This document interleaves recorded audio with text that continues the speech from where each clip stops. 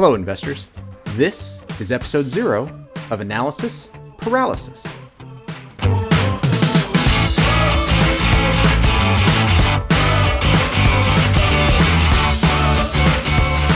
Welcome, everyone. This is Michael Litticote, your host for Dissecting the Deal. Today's episode is a test recording. I'm trying out something new, and I got my friend Sabrina Maples to help me out with talking through what these interviews are going to be like.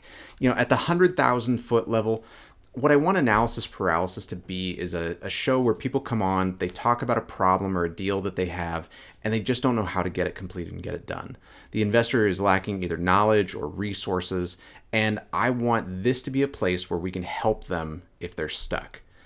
Sabrina and I spend this episode talking about the general format, talking about how the interviews are going to go. We use an example property that she and her husband are looking at right now. And by the end, I just can't say thank you enough to Sabrina for her suggestions. I think they're going to really make this a great platform and opportunity to help people that need it. So with that being said, let's get to the interview. All right. So what I figured we'd do is I would sort of articulate out loud how I think all of this stuff is going to go. And then we just sort of talked through what an episode looks like. And then we use your example to say like, oh, and at this point in the episode, I have somebody do this and, you know, go through that and just kind of go through there. So that's kind of the plan. Sabrina, I want to say thank you, first of all, though, for helping me flush out this idea because we've been talking a little bit about stuff, and I really thought that you could help me with some insight on how to do this thing that I still don't know what the title is, but I'm calling it Analysis Paralysis is what I think we're going to subtitle these episodes of Dissecting the Deal. You know, the whole point of these is to help connect people. And I think since we talked, I don't think I've shared this idea that I've had with you. I think the way that we're going to do it is at the end of the episode, I think I'm going to offer to let people connect, but the way we'll do it is have people like reach back out to me. I'll filter, and then we'll help connect you if somebody's like legitimate, really has the ability to help, you know, that sort of stuff. And that way it's not just a bunch of, like we've talked about, looky-loos, you know, about people who are just like, oh, well, you should do this. Okay, well, you're going to help me with that? Like, how's that going to work? That sort of thing. Are you willing to like do the filtering? Because that. Oh, yeah. I mean, okay. Like depending on how popular it gets, that might be like take a lot of time. Well, the good thing is that I had my first VA start today, and yeah, so I feel like Mr. Bigwig because she's been working on my cold calling campaign. She got through to 2 people that I had been unable to reach.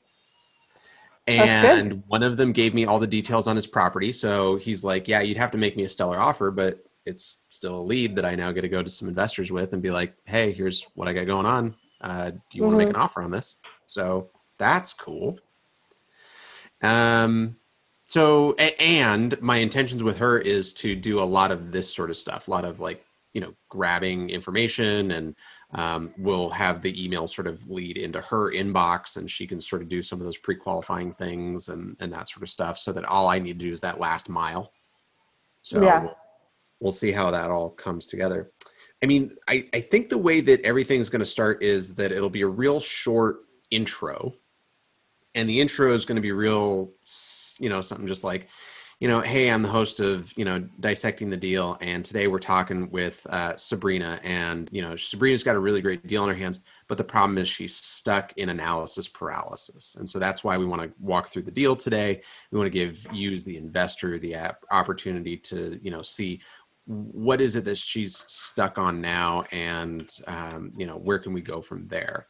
You know, this is a property that Sabrina's already got figured out, but we just don't know how to get it to the point where she's either a partner or she's the owner. It's just kind of stuck, you know, in a good idea spot. So that's kind of how I think the opening is going to go, and how we'll kind of have the hook there, I think, at least. We'll see how that goes. Then I was curious to get your feedback on this. In both of the scripts I wrote out what I call an unsolicited promotion. And I feel like, I don't know, a lot of the podcasts I listen to, like I only hear about the sponsored people. I never hear about like, here's the thing. Like when I go to somebody, their webinar or something, or they go and they talk about their systems, they don't necessarily Mhm. promote the stuff they use that's part of their regular systems. They just promote like, well, here's what I got paid to tell you about. Yeah. So I don't hear anybody being like, Google Suite is awesome.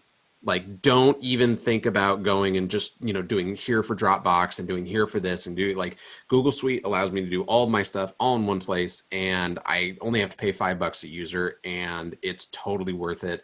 And it allows me and my VA to do this. And I just figured out today that I can make a keep thing on mine and I can share it to hers. And so when she checks it off, it shows up in mine. And it's Mm. great because I only have to look in one place for all the stuff that I need.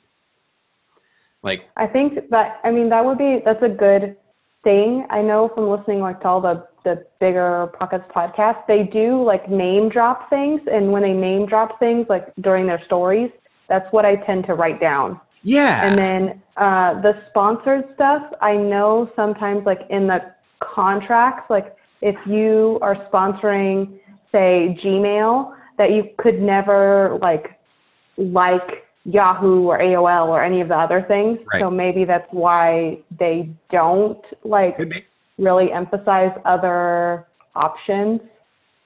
Yeah, and maybe you're right. Maybe it's a thing where if you as the investor are doing it, then maybe it's maybe that actually unsolicited promotion is not a good idea. Maybe it is a name drop. Maybe that's what it's called. Yeah. It's like, hey, just by the way, heads up, Sabrina is going to name drop Google Suites today. And I just want to give you a heads up that she uses it for a bunch of things. So pay attention to what she's going to tell you about. And so maybe it's something that does come up organically as part of it, as part of systems that people will talk and stuff. But I think my idea there was to try and highlight the stuff that people use. And I guess the things they're actually using every day instead of just like something they're getting paid like a commercial for. Yeah. It makes more sense, right? Well, and even simple things like I'm surprised how many investors I talk to that, I mean, the forums are big enough on Bigger Pockets. You'd think everybody'd be there, but like there's a lot of people I know that don't know about it. And so just telling them like, I know my problem is I know it's there. I just don't feel, at least for me personally, like I have anything really to offer in any like subcategory.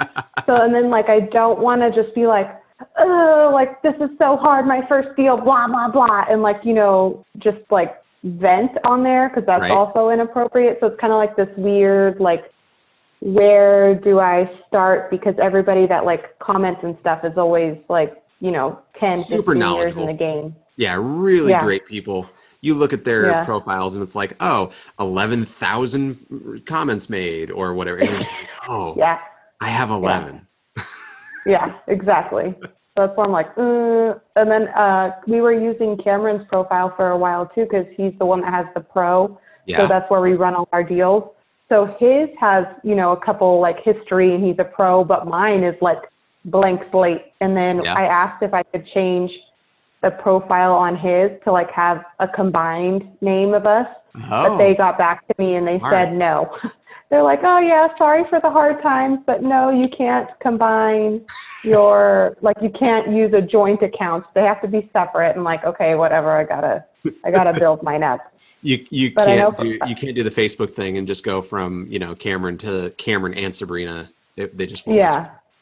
Yeah. I definitely need to do more forums, but I'm not sure why other people wouldn't use it. That's the reason why I don't do it. But even this is a good example of that, of like, maybe it's a name drop, or I know Bigger Pockets has the quick tip, it's stuff like that. It's like, I found myself on a couple of Facebook groups I'm part of. I saw somebody with a really smart question that came up when I was looking, and I just put in like following because I'm interested, and then that way, like, it still notifies me when that stuff comes up, because when somebody has the next suggestion or whatever, I've been finding that helpful. But then also, I guess in a metrics based place like Bigger Pockets, that would show that you had, because again, I remember 3 or 4 years ago, like there was a way to hack that system, there was a way to, just, start going through and hitting upvotes and hitting and just leaving copy paste comments on everything. And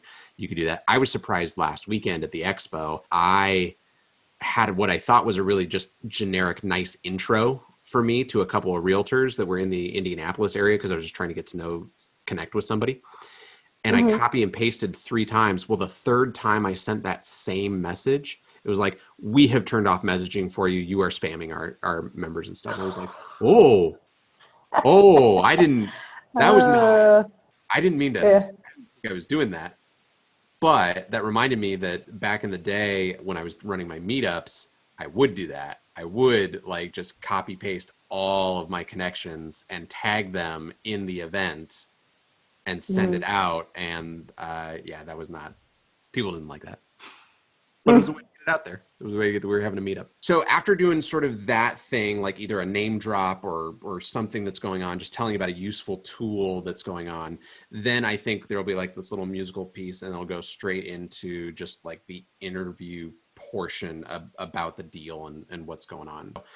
So at this point, it'd be like, hey, Sabrina, thanks for making the time to talk about your deal. You're welcome. I'm so awkward. Sorry. That's totally fine. Again, this is why we have 0 episodes on stuff. So I'm just going to pull up to make sure I've got my list of stuff. But was the form that I sent you, was that useful for putting the ideas together or putting your numbers together? The Google Doc thing? Yeah, I sent you an Excel spreadsheet or a Google sheet that had just fill in the grays and it'll spit out. Cameron filled it all in. Yes, I have it up right now so I can reference it.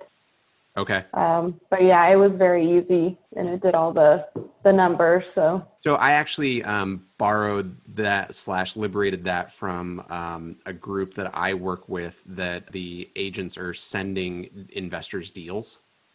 And I thought use this? And they use this as their standard format for submitting so that everybody knows what to read and all the agents know how to fill stuff. And it was it's pretty nice.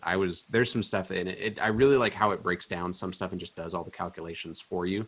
I didn't know until I'd submitted a couple of deals that it also has the mortgage calculator on the second tab. Mm-hmm. And I was I've seen that, but I didn't mess with it. Yeah. That's a great idea. I mean, I think that's why the Bigger Pockets have their thing set up with the cute picture and all the breakdown is so that you can send. This is just a more straight up version of it. So let's talk about your deal. Where'd you find it? We found it on the MLS. It's in Georgia. It's in Georgia? Columbus, Georgia. Okay. Found it in Columbus, Georgia. Okay. On the MLS. Now, did you find it on the MLS or did an agent find it on the MLS? The agent found it on the MLS and sent it via email to us. Okay. Because we had a search criteria going for a small multifamily under 200,000. Okay. And what was it about the deal that what are kind of the numbers that made it appealing or made you start off going oh, this looks interesting? Obviously it was under 200,000. Yeah. It fit the list price. And because it's a 4-plex, so compared to stuff we're looking out here in Arizona, the price was so much cheaper. We're like, let's just run the numbers on this. From the research we had done before, we know that most 2-bed, 1-baths go for around between $550 and $650 there. Okay. So if you do 600 times 4, that's $2,400, and that's way past the 1% rule. So we're like, okay, let's really break this down. So that's probably the first thing that we looked at, but also whenever we look at a potential property, we look at the crime kind of in the area. So we use realtor.com. Yeah, or I think I spoke over you when you said that. What's the website you go to? Realtor.com. Oh, just on Realtor. Once we get we get the address, and then on Realtor they have, which I don't think Zillow has it. They have a little map, and then if you click on the map, it'll pinpoint exactly where the property is. And then on the top corner, there's a bar, and it says crime, grocery, floodplains, schools. I think there's one other thing. So you could basically like look through everything, and the crime ratings are like from a light colored orange to like burnt orange. Sure. So we try to do like 3 and lower.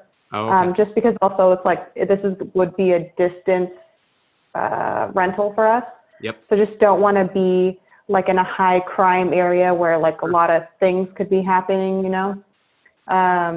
And then of course we look at like the nearest grocery stores and the school ratings. Like if this was a single family, I would be more interested in what the ratings on the schools are. And that's kind of like a one-stop shop. I know Do you ever use the RPR website for that stuff? No, I've heard about that, and I think I've even downloaded it before, but I've never like actually actively used it. So I like it's like narrpr.org or something like that is what it is, and I always use that first as opposed to Realtor, because the only thing that I like on NAR that's different is that it will give you a shotgun comparable price right at the top. Like it doesn't do the Z estimate, but it gives you like, okay, I'm actually pulling from sold properties within this area. And so it's giving you a comp right there. Mm-hmm. And again, it's also, it knows it's an algorithm, which is what I appreciate. And so it gives it a trust score.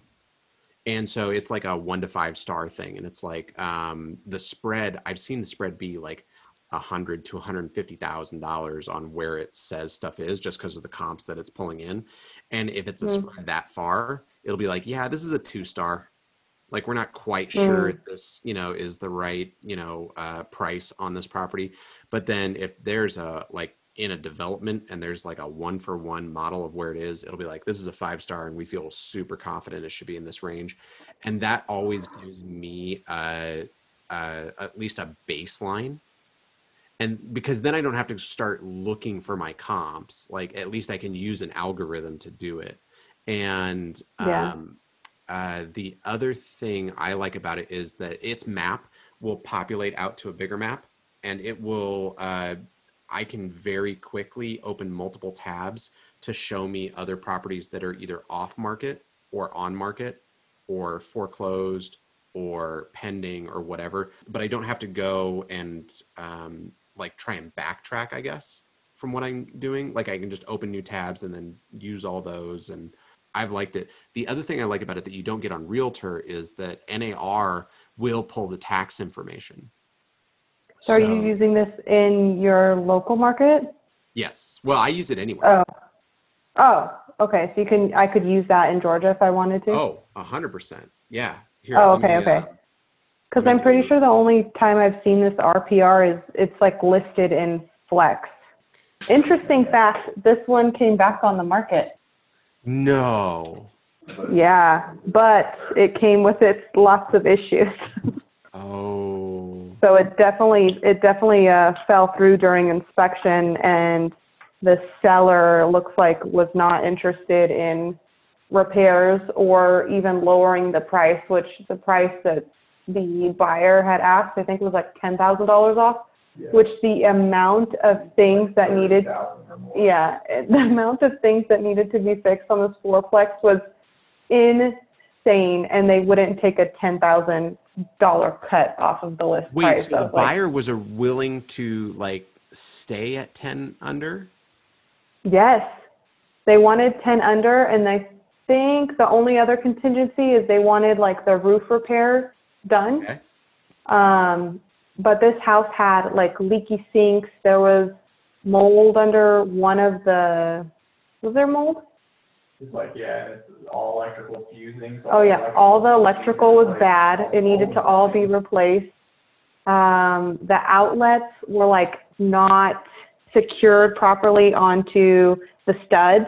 Like they found that even like there wasn't enough outlets per unit. They had like, I don't know what kind of jerry rig of electrical work they did in there. Whoa. What was the other things? There were so many things. There was like a leaky roof.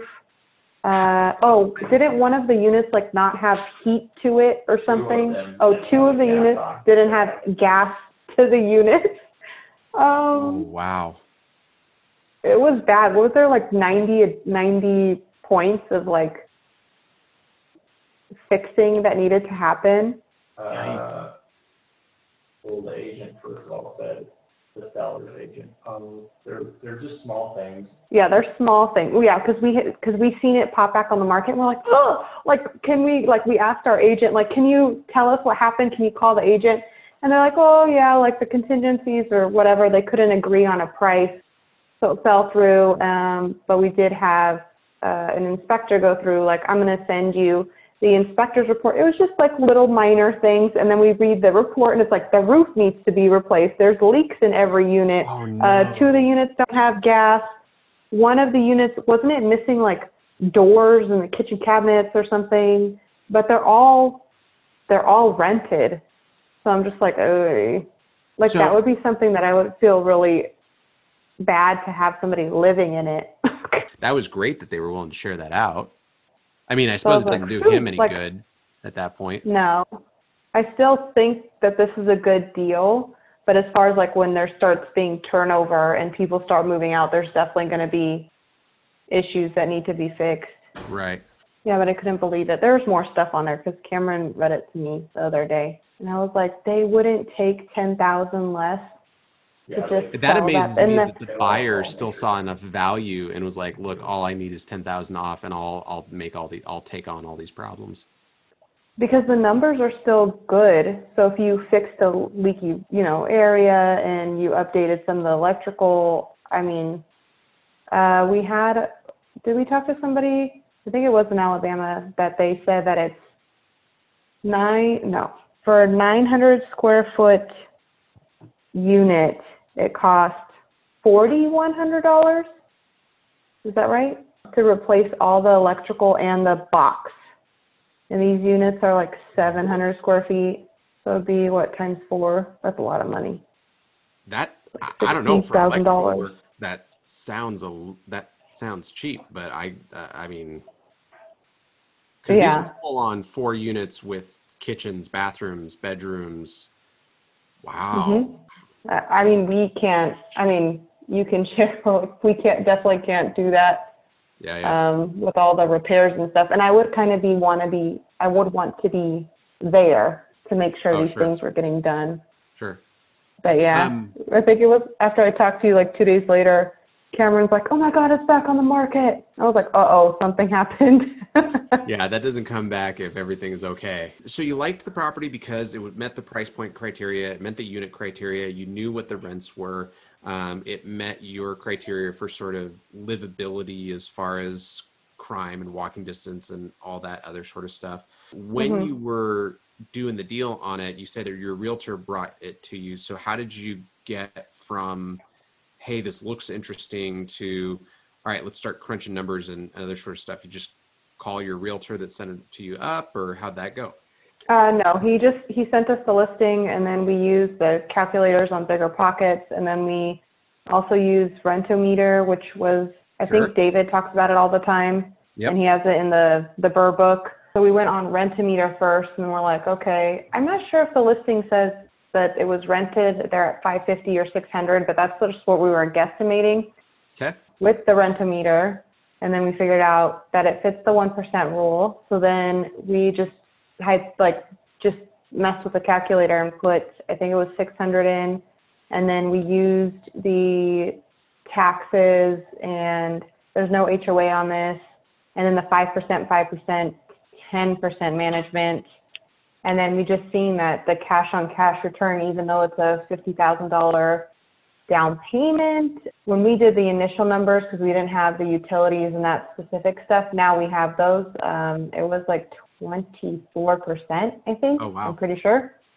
Then we got really excited and we knew that we couldn't do it ourselves. So we started talking to family members, and then. And when you say you couldn't do it yourself, you meant the 50,000 down was a little too much for the two of you. Correct. And we're also currently under contract on another property. So it's physically impossible for us to do this at the same time as the other one. So okay. So you decided to go talk to family and find out if anybody would kick in for a partnership. And so how'd that go? Yes. Not swimmingly. It did not go well. Okay. I think we approached, well, I've talked to my grandmother before, and she said that she would partner, but she wanted something like in Arizona, so this wouldn't work for her. And she's currently doing her own kind of her first flip, so she's just like in lots of stress. And then we contacted Cameron's mom, and she said she would also be interested. I just think just not at this price point, something much lower. And she also wants something, I feel like, in and around our house so we can self-manage and, you know, kind of be our own boots on the ground. And then we contacted Cameron's brother, and his brother is the one that was like, okay, tell me all the numbers. So we told him you need $50,000 down. It would be a 24%, you know, cash on cash return. Because we found the deal, we would want to split it, you know, 50-50. And then if he ever wanted out of the deal, we would either refinance or figure out a way to give him his $50,000 back plus like appreciation, which these in Georgia and Alabama, these areas that we're looking in, they don't appreciate like they would like in Arizona or in like the Bay Area in California. So it's a little slower appreciation, but even 5 years of, you know, profits plus my initial investment back plus 1% growth, 2%, whatever that would be. I mean, that's a substantial return. Mm-hmm. That's what we were thinking, but he just was not amused, I guess. He kind of laughed and he said that doesn't make any sense since you guys aren't bringing any cash to the game, even though we've done all the looking work and, you know, finding the deal and bringing it to him, and we have the realtor and we have the property manager interviewed and all these things. Right. He was more interested in like an 80-20 split or something of that nature. So he was like, no, like I don't want to do this one. But they're also going through home renovation. So he's in the tech sector. So he does a lot of like computer stuff. And I don't think that something like this has ever been presented to him for him to like really understand, like if you gave us your 50,000 or if you put like your 50,000 in the stock market, the rate of return would be so much higher with us and faster. Right. So it's really disappointing. So that's an interesting idea. Do you think that having gotten, no, it's not in the right area, no, not this type of property because it's a bad time for me, and no, because I don't really understand the investment, has that experience changed how you would present it to those same people in the future? I don't know. I think maybe if they've seen like something like this, like a hard number presentation of exactly how it would go down, because these were all phone calls. It might be different. Like if they've seen a graph, maybe. Sure. So shooting them in the email and then saying, hey, look, here's the deal. I think the thing that you said that's really interesting that I am trying to figure out how I would implement is that idea of here's what your money would do in stock A. Here's what your money would do in mutual fund B. Here's what we would do with your money in half the time.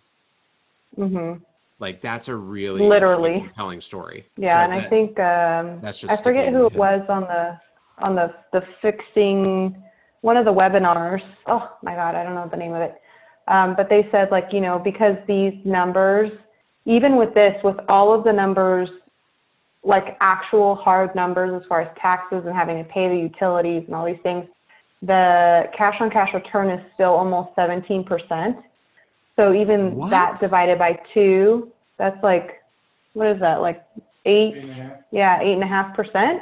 Yeah. And a normal stock like is 5, right? And that's not guaranteed. This would be guaranteed as long as we had, you had tenants, basically. Like, well, you know? What were you factoring for a vacancy rate? Were you using 5%? 5%.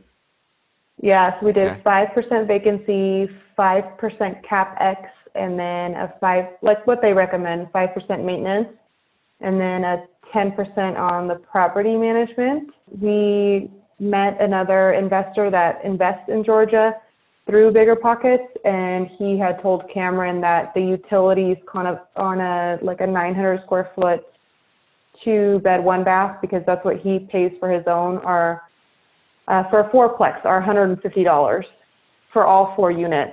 What? Yeah. So it's very cheap. Yeah. Yeah. I mean, considering the mortgage payment. Yeah. So it says the monthly cash flow on this calculation we did is $677.69. So 677 divided by 4. So it's like $170 a door. And is that after the calculations for the renovation stuff that needs to be done, or was that before you guys knew what the inspection? That's before. Okay. That was before we knew the reno that needs to happen. So. Right. But yeah, I mean, the numbers are. I mean, I still think the numbers are really good, but I still think they're really good. I mean, the numbers are really good if you're by yourself. The numbers are still good if you split it in half. Right. But the mortgage is $631. What Cameron says, and then you're netting, yeah. But again, if your mortgage is covered by having one tenant. Again, I know, one tenant, you just need one filled, and then the landlord pays all the utilities, but we've seen on the building that there's 4 meters, so I'm not sure why he's choosing to pay the electrical. And then I know I had written it down, I don't remember the name, that I had heard on a podcast that there's like some meter that you can put within each tenant's unit, and it'll calculate how much water usage that person's using. So then you can divide it by the 4, and then that's probably like another, I don't know, $100 a month that you could get from your tenants, as well as like if you fix up the property, you could do another $100. Like you see in that picture, like the garbage receptacles, get them nice garbage cans, like make it look nicer, because that little neighborhood is like cute. Like there's I mean, just scrolling down Google Street here and looking at everybody else, like it's clearly the worst one on the lot or on the lane. Yeah. It was definitely discouraging to hear so many no's at once.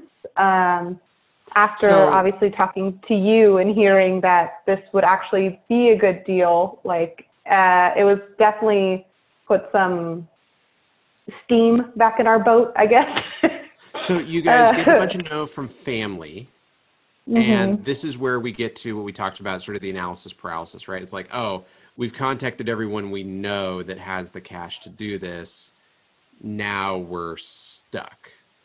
Mm-hmm. And was that at the time, was that just access to cash? That was what killed the deal, or what made it so you guys just couldn't move forward?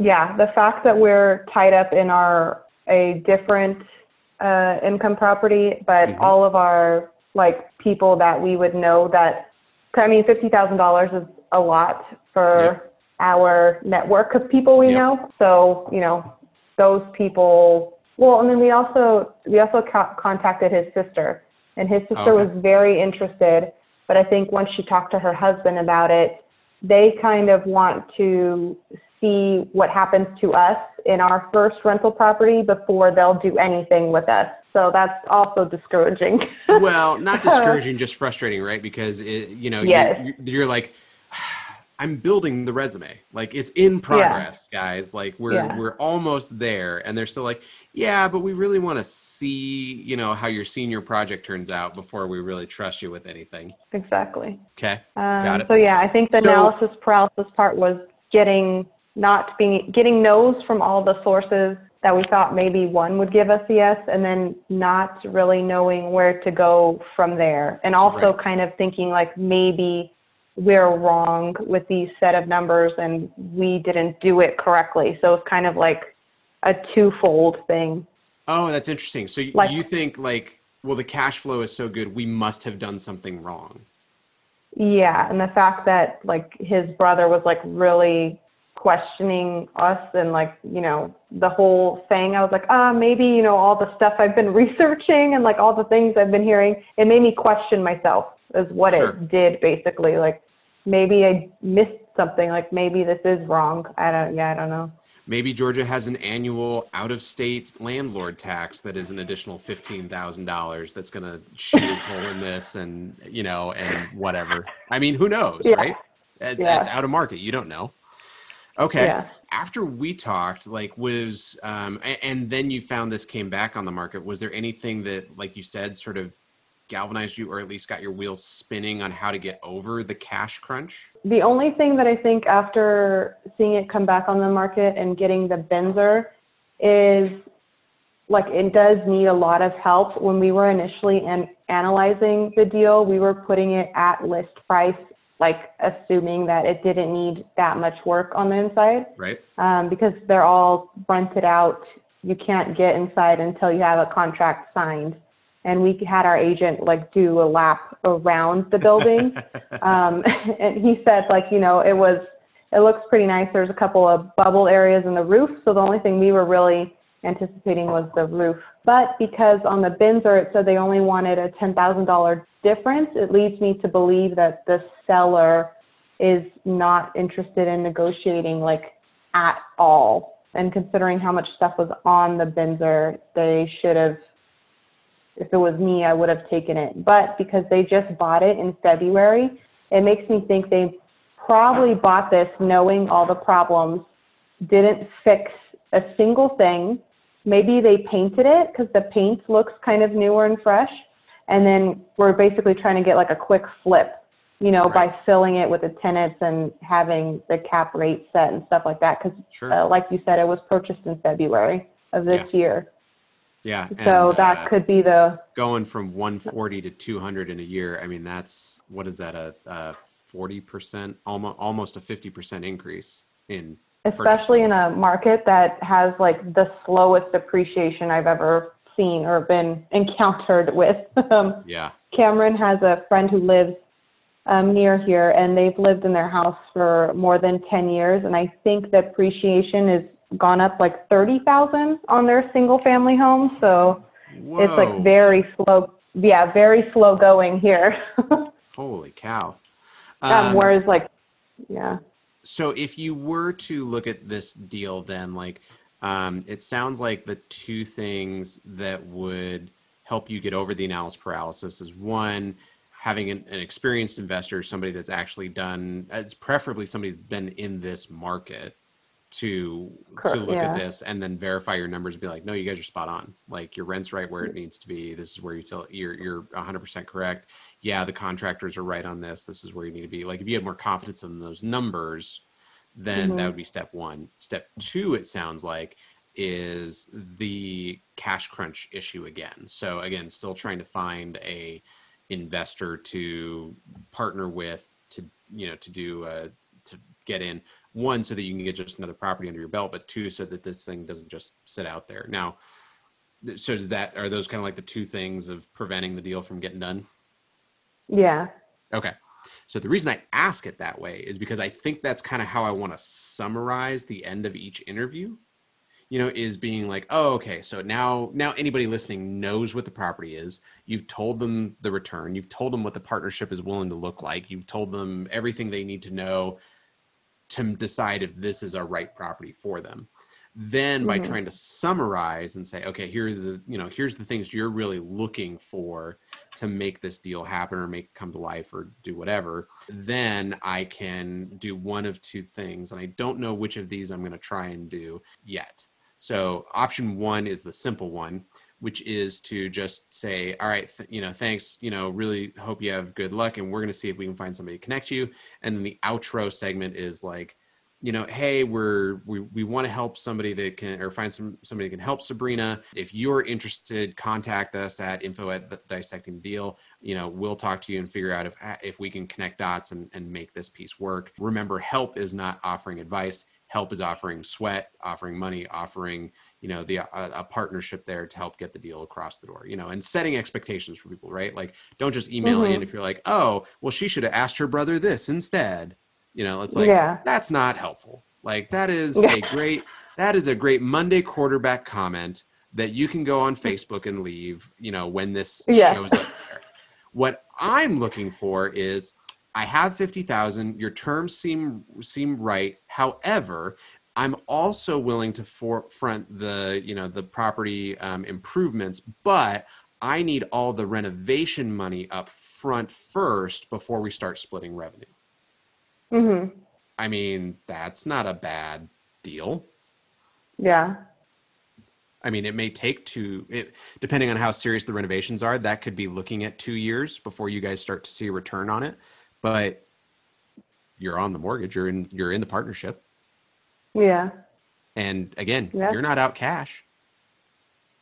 No, it'd still be zero out of our pockets. Yeah.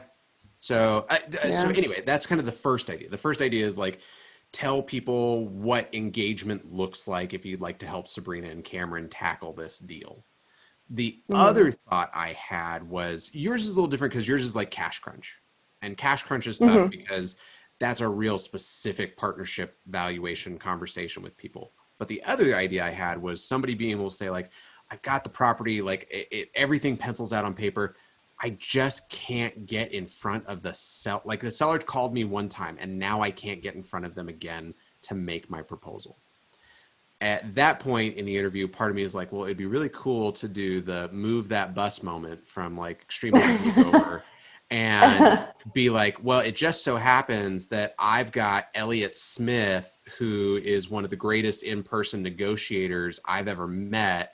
Elliot, welcome to the call. All right, Sabrina, you and Elliot are going to have a conversation now, and Elliot's going to talk to you about how to close this, and really do that sort of like, oh my gosh, what? Like, we're going to, and have that sort of thing happen. But I don't know if that aspect of it would if the interaction of it would take it into the unreasonable length piece, because I'm hoping that these will stay to under a half hour. The ability to just say, like, we went down the rabbit hole going on NAR and just like, oh, and I do this and I do this and that sort of stuff. But I think with most of the people I talk to, it's going to be a little bit more succinct on what the deal is and how that comes together. And I'm hoping to keep the whole thing under 30 minutes. I'm worried that if I bring in somebody that is an expert, that to interact with that person, that it's going to drag. Yeah, guaranteed hour. Yes, easy. For sure.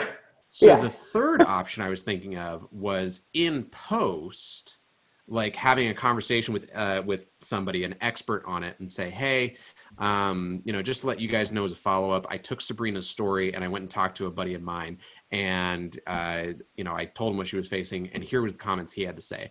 And then that's a 1 to 2 minute recording of like, well, she's having trouble trying to get in front of them. I would try to do this, this, and this. You can always send through direct mail or whatever, but the things I've found are really creative, like leave a shoebox on their front doorstep, with gift card for Starbucks and whatever it is that Elliot does to close as many deals as he does. But that way, I think it's like, it doesn't create an interaction. It's actionable advice. And so the audience member listening in is like, yeah, that is a really tough thing. I do wonder how they would get through that. And then it's not me like standing on my soapbox telling people what to do. It's another investor who's got some chops that is saying like, oh yeah, that's a problem I see all the time. Here's what I would do to solve it. You could even do that depending on how long your like segments average, if you put that piece like as the first part of your next episode, so then it's almost like a recap, like to connect, how it says previously on blah blah, like on TV shows they do that. Previously like you on could analysis do that. Dialysis. Exactly. Like you could have like a little like Sabrina was stuck here, blah blah blah, and then this is my advice.